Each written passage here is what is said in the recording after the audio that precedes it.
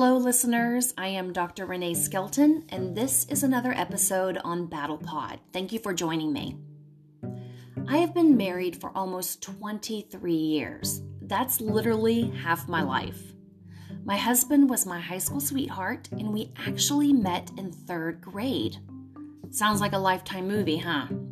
And he's still my best friend. He knows everything about me. He knows my insecurities, my stressors, and even what brings me joy. However, at times, he can also be my worst enemy. Like many other couples out there, we are navigating a new norm. Quarantining is a challenge for everyone, but it is especially unique for married couples. No matter how long you've been married, you probably learn new things about your spouse or partner that you did not know before. This pandemic has forced couples into an intrusive coexistence. We are now spending much more time with our spouse, for better or worse, than we're used to. And sometimes it can be a bit uncomfortable. Have you ever dealt with a spouse who is looking for something, like something that they've misplaced? They become a bit frustrated and they seem to loudly voice their frustration. And you know that the second you decide to get up and try to help them, they're going to either find it or it will be right in front of them as you walk into the room. Either way, you know that the missing object will only be found if you merely stand up. Or how about when your spouse goes out to buy groceries and you know that you have to let them back in the house when they return? Sure, you can insist they wash their hands and even change their clothes in the garage if you're that paranoid. But you can't help to think to yourself, do I really need to let them back in the house? Really?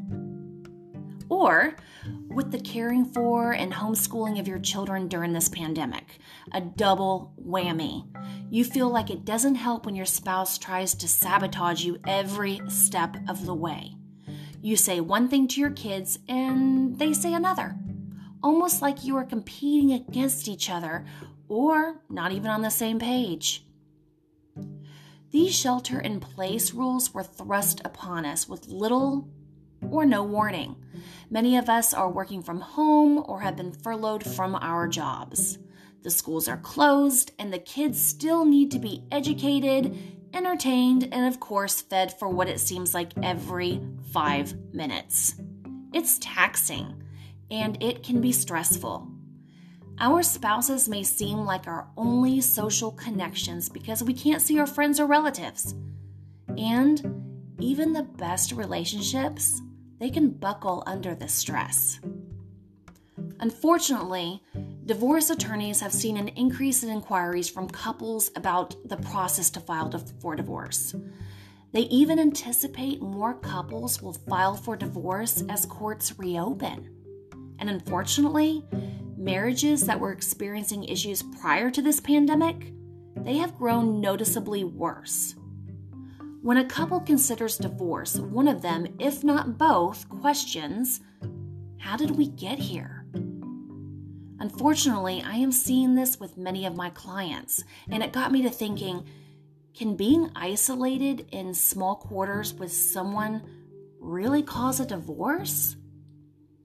And after much thought, I came to the answer of no. I honestly don't believe so.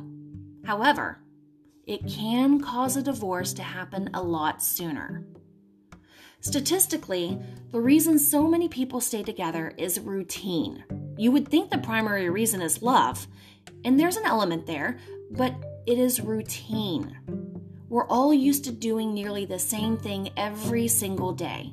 We go to work or stay home. We eat at certain times of the day. We entertain our children. We try to keep our sanity in a time of uncertainty. And then by the time we get back together with our spouse at the end of the day, we see them for just a few hours before sleep, or we just stare at them while they play on their phones all night. It never ends.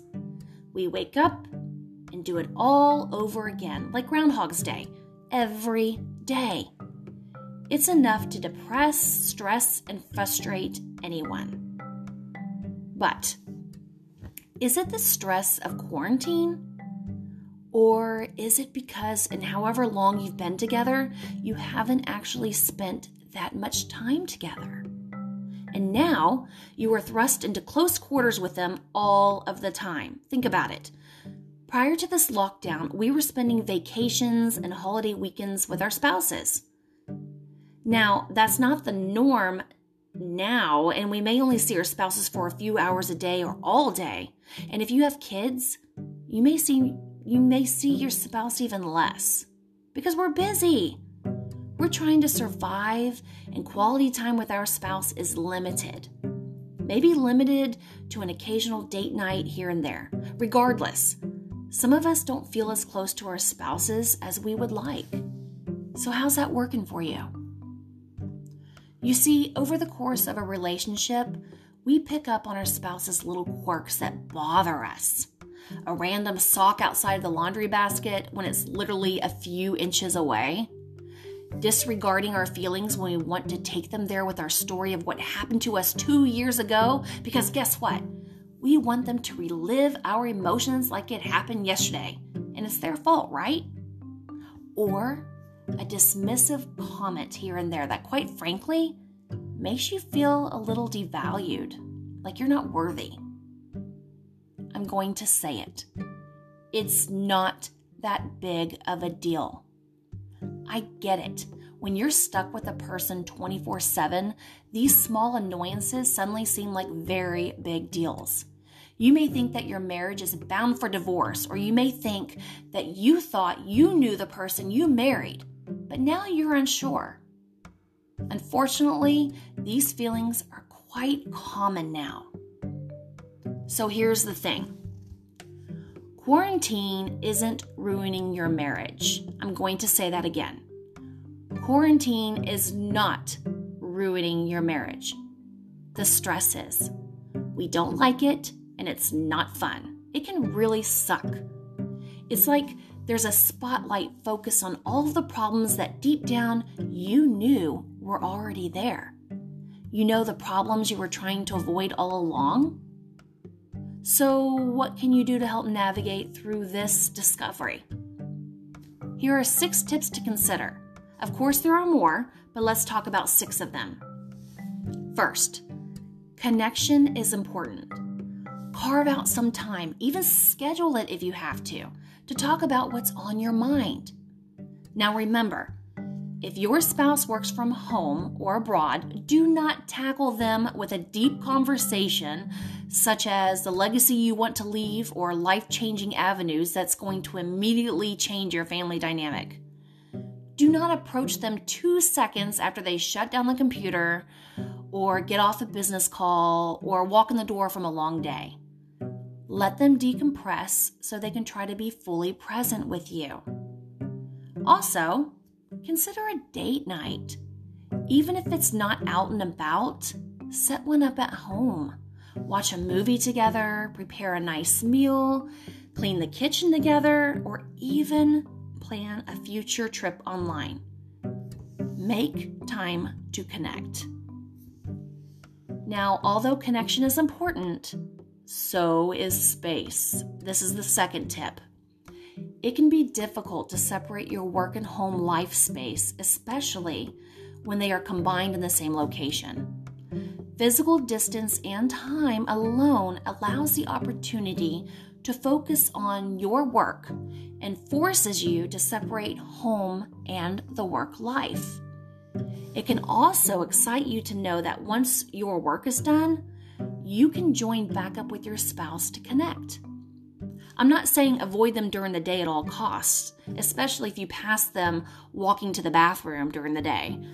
Acknowledge them by a verbal greeting, a hug and or kiss, or a simple, soft touch. Now the third tip, be supportive. Research has shown that a negative event such as your partner rehashing an old fight typically has at least 3 times the impact of a comparable positive event, such as your partner recalling one of your past kindnesses. Mood swings are going to happen and emotions can increase. But you know your partner. Monitor their behaviors and mood and step in when you think they need help. Remember, you are not a hero to save the day. There are so many so-called secrets to a healthy marriage, and communication is one of them. If you think you are the reason why you triggered their mood, simply ask them if that's the case and what you can do to better the situation. Simplicity can make the biggest difference in a very stressful time.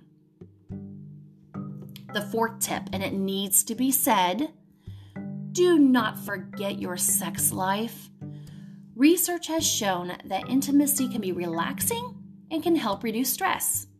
And as mentioned before, it can be an intimate time of connection. Now, I'm not going to lie.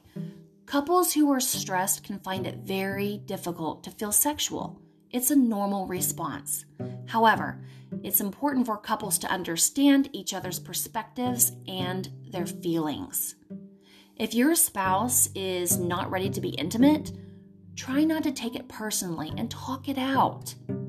If you put pressure on them, it will only make the situation worse and inflate emotions. And here's one. Don't feel odd if you must schedule your intimacy. Seriously.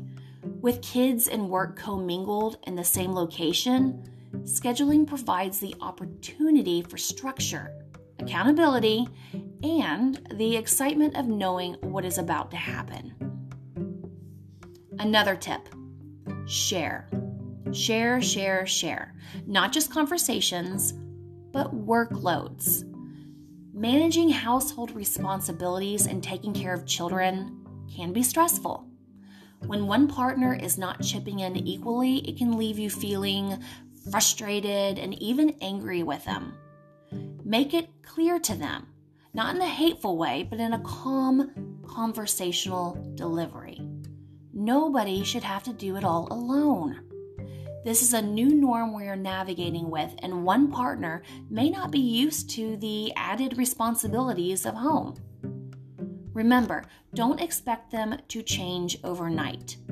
If you feel that your spouse doesn't do anything, and that is a stretch, give them two options so they can choose the way, so you don't appear to be nagging.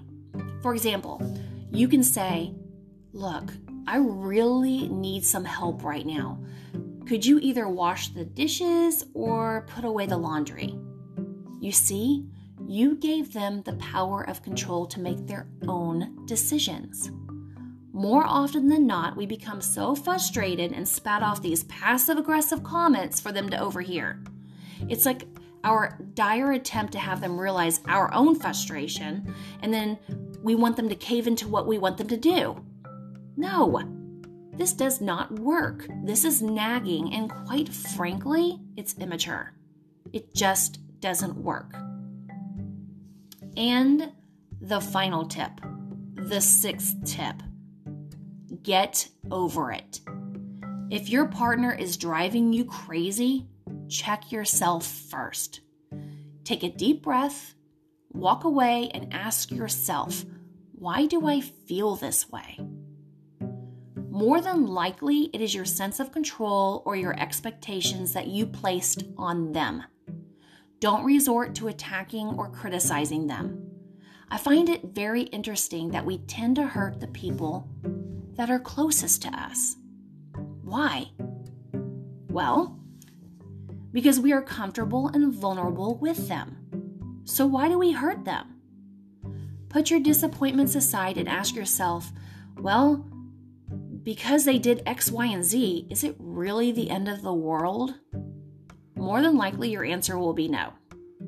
So is it really worth the energy and the stress to wrap yourself in it, especially when it doesn't seem to affect your partner at all? Accept them. Recall why you initially fell in love with them. Offer and accept apologies with a primary focus on the things that you appreciate of them. Make this your mantra. It's important to remember that your response to this pandemic should not be a reflection of your marriage. Think of it as your marriage being a reflection of the crisis and the toll it's taking on all of us. This pandemic is not over, but think of this time of uncertainty as an opportunity for you to connect with the one you love. This is a time of great growth for relationships. Couples are either going to grow together or grow apart. So, what direction do you want to go? Please remember that nothing in this podcast is intended to establish a doctor-patient relationship, to replace the services of a trained doctor or health professional, or otherwise to substitute for professional medical advice, diagnosis, or treatment. I would love for you to follow me on my social media accounts. You can find all of the links and this podcast on my website, www.reneeskelton.com. That is www.reneeskelton.com. And I have an ask of you. This podcast takes time, effort, and resources to share with you. I'm humbled and grateful that you have reached out and let me know that this podcast has improved your daily life. And I want to keep the podcast focused on content for you that informs, entertains, and is mindful of your time. And one way to accomplish this is by direct listener support. I've set up a podcast support link where you can quickly and easily support the show. The whole thing will take no more than a minute, possibly even 30 seconds. All you have to do is go to the support button located on my website and contribute as much or as little as you like. Basically, if you love what I'm doing with BattlePod and it's a part of your day or week, please consider supporting it. Thank you for listening to another episode, and check back next Wednesday for a new release.